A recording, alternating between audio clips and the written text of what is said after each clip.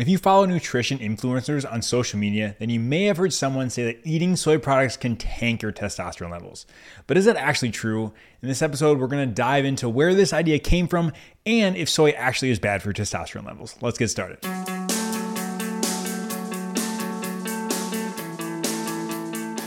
All right, welcome back, everybody, to the 8th episode of the 4th season of the Building Lifelong Athletes podcast. I'm your host, Jordan Reinke. Thanks so much. And the goal of this podcast is to keep you active and healthy through life through practical, actionable information. So thanks so much for tuning by. I really appreciate it. Let's dive right in.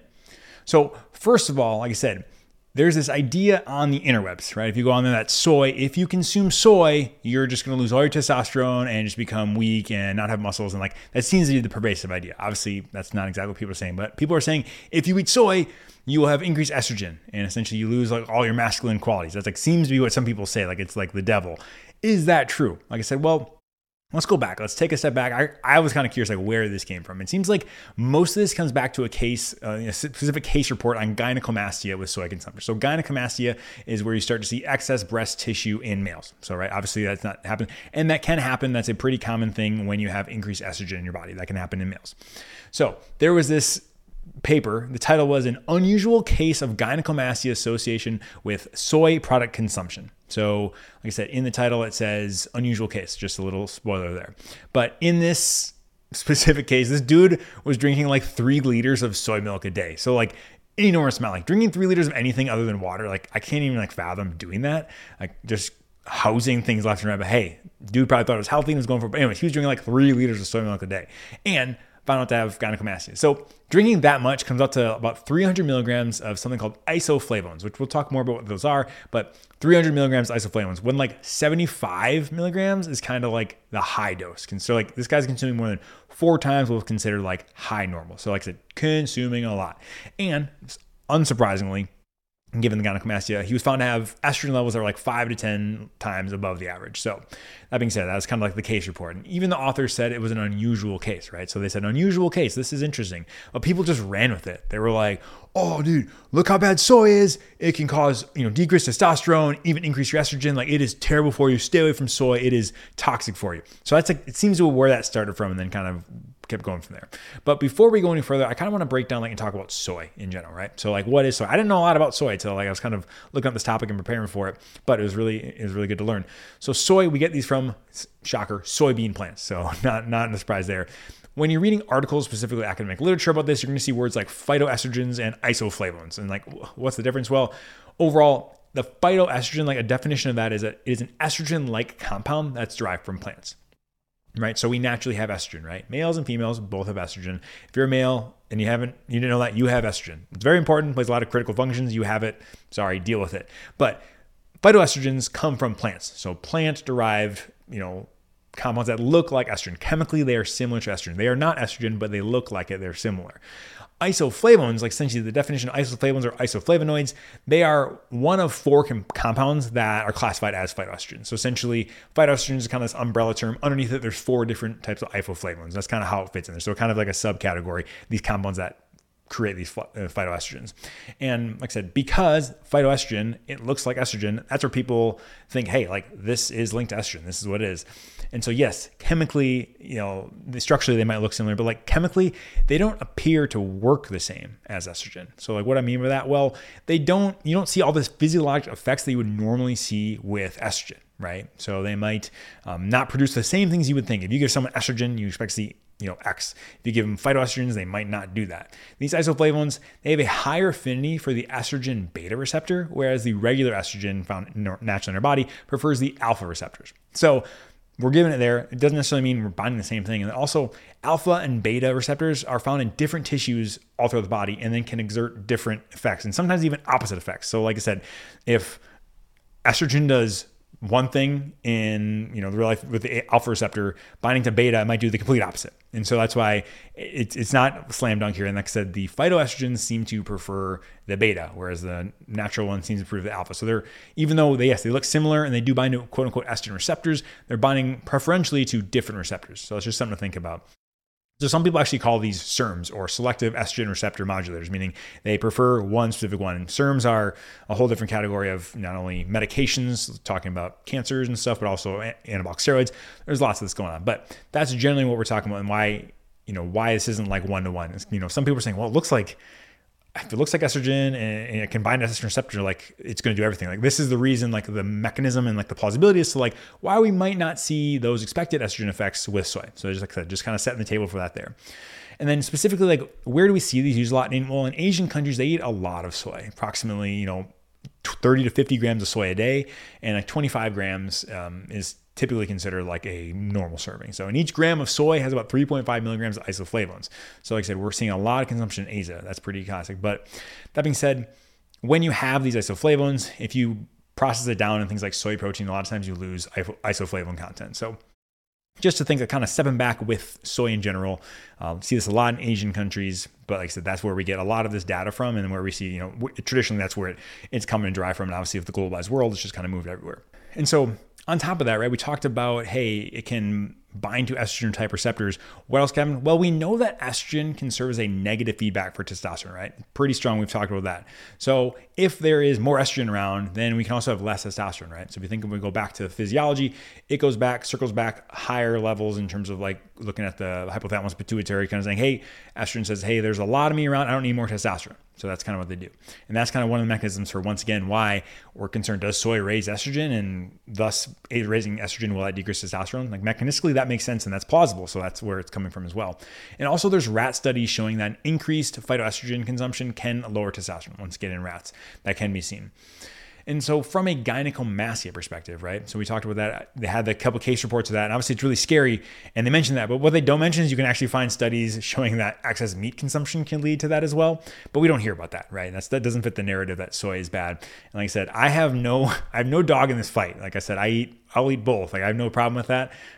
But having said, you tend to see one narrative online, meaning that like soy causes this. It's like, well, actually, like, could it be excess meat causes it too? That being said, the reason though, like I said, gynecomastia, increased proliferation of breast tissue in males, androgens typically inhibit breast proliferation. And so that's why like testosterone, when people say like, oh, like if you have low testosterone, that's why, and if you're lower testosterone, we don't have that inhibitor anymore, right? And that's what will lead to that gynecomastia. And so it does, like I said, it can happen. There are reports of this happening, but it seems to be in pretty high doses of the isoflavone. So pretty high up there.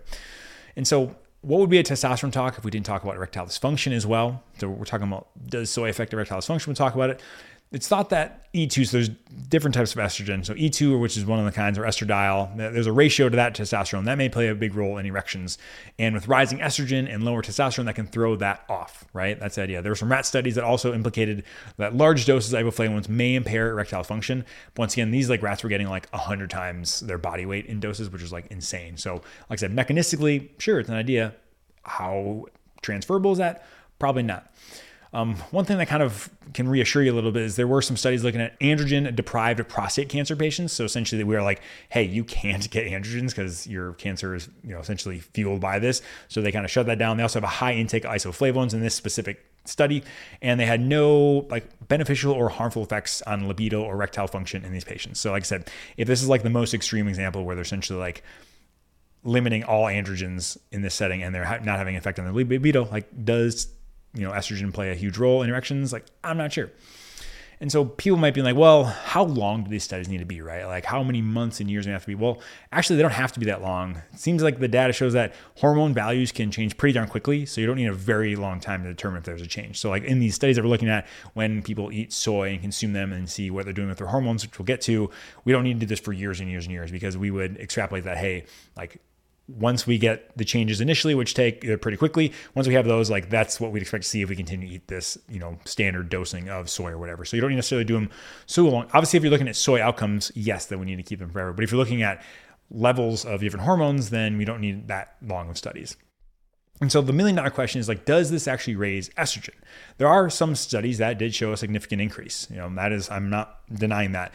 But a lot of times in those studies, they were still within the normal reference range. So that you might be shaking your head like, how can something be significant, but then like still be normal? Well, if you think about statistically significant, just means there's some signal in the noise. So essentially what we're saying is, hey, there is a substantial change from the baseline, right? So we expect the baseline here and we see some change. And that is, by using mathematics and stats, like that is significant. Meaning like, yes, we see a definitive trend saying this seems to be different. Like when you are eating soy, that can increase your estrogen. But by how much? And is that clinically important, right? So like statistically versus clinically important, that's always the biggest thing. And so if we get something that's statistically important, like, okay, cool, that's great.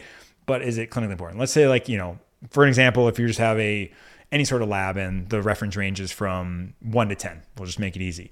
And you went from 2 to 4, and that, seems like a huge increase. The number is big and it's statistically significant, but then like, does it mean anything clinically? And the answer is probably not. And that's kind of what we're getting at here, is like, doesn't seem to be huge. It's not like we're just shooting estrogen through the roof. At least it doesn't seem that way. Well, what about soy and fertility, right? We've talked about soy and then testosterone and estrogen. Like, what about fertility? Well, once again, it comes from the idea that estrogens in our environment may be potentially decreasing our sperm counts. That's been kind of a hypothesis people have put out there. And there's been lots of animal studies suggesting that as well. And even some human studies showing that environmental estrogens may be decreasing sperm count. That's possible.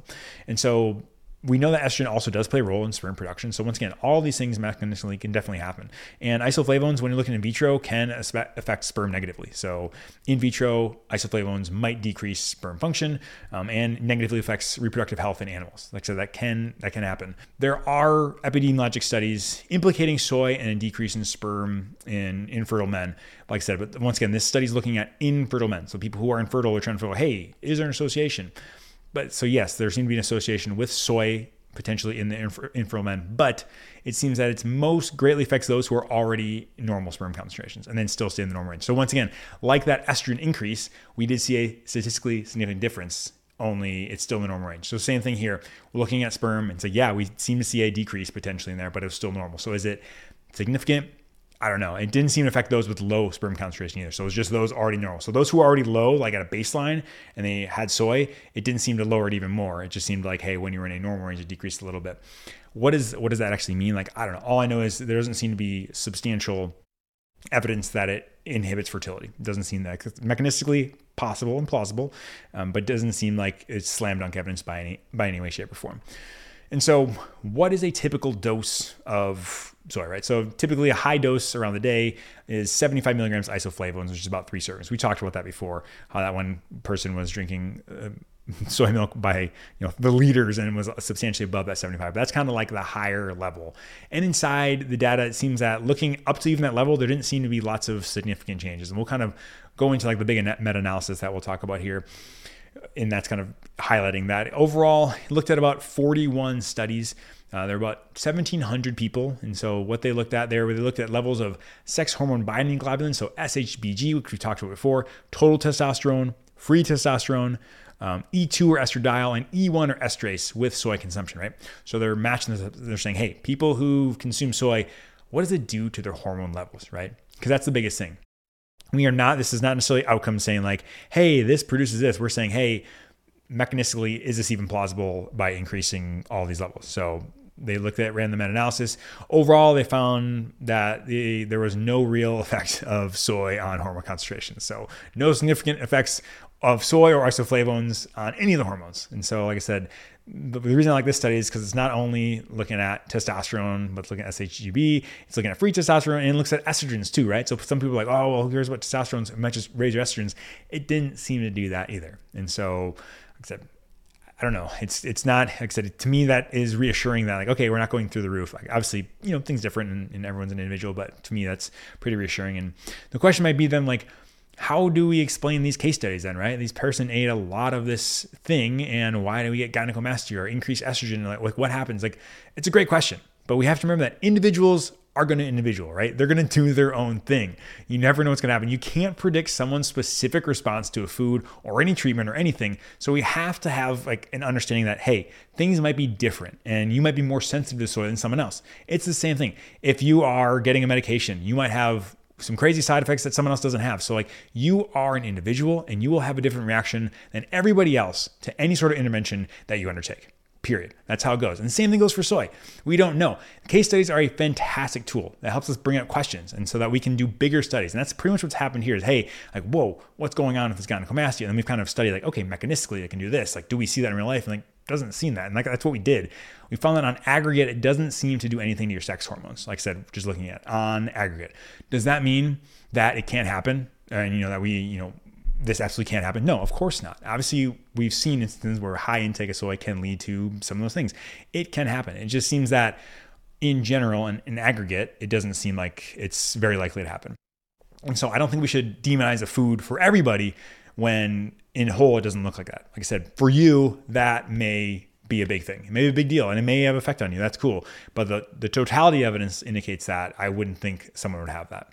So, but like I said, we have to kind of take an individual approach and look at there. So my take here, like overall, I'm not really worried about soy. Like for me, this is not a big thing. Even if my question for you is, even if all the data doesn't convince you, meaning like, does this still pass the sniff test? So the sniff test is like, does it make sense? And obviously, yes, mechanistically, absolutely. And there are studies showing like these things that can happen and absolutely, but like overall, in the aggregate, what does it do and like how does it affect you, right? Are we having clinically sitting? Obviously, it's one thing for, hey, estrogen levels were raised. Like, did that matter clinically? Like in terms of, did it matter, affect their fertility? Did it affect their libido? Did it affect any sort of outcome?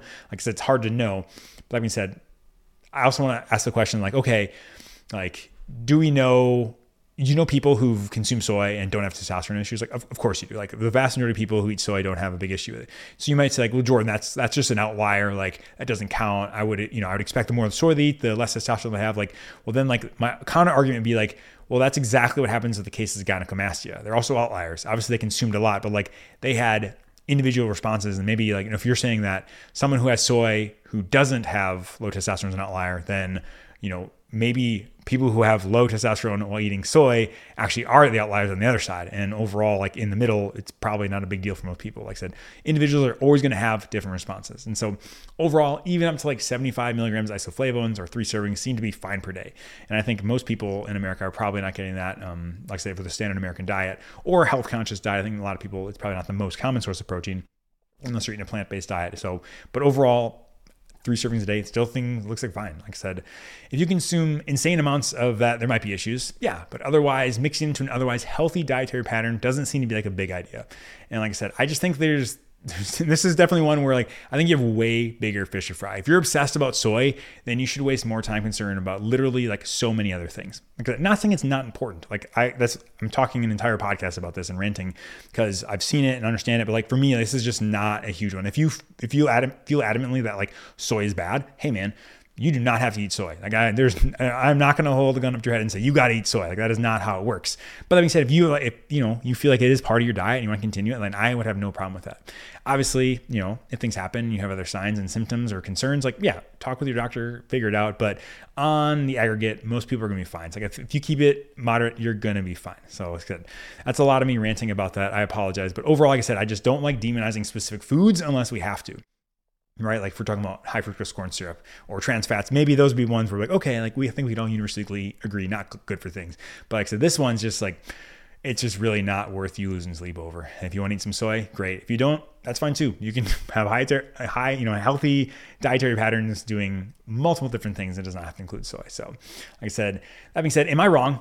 Tell me in the comments, like on the YouTube video, if you think soy is killing people's testosterone, please let me know. Like I said, maybe I'm not aware of something, but overall, like I said, I tend to sit on a pretty neutral approach for most things. So for me, I'm just not super convinced that it makes much difference one or another. But either way, if you made it this long, thank you for listening or watching. I appreciate it. If you enjoy this, if you left a 5-star rating on any podcast app that you listen to, that would be awesome. And like I said, really appreciate the love and it means so much that you spend some time with me. So, but I'm glad you enjoyed it. And now get off your phone, get outside, and we'll see you next time.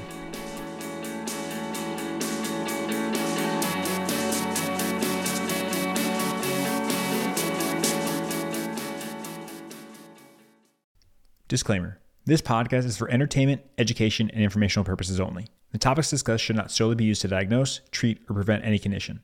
The information presented here was created with an evidence-based approach, but please keep in mind that science is always changing, and at the time of listening to this, there may be some new data that makes this information incomplete or inaccurate. Always seek the advice of your personal physician or qualified healthcare provider for questions regarding any medical condition.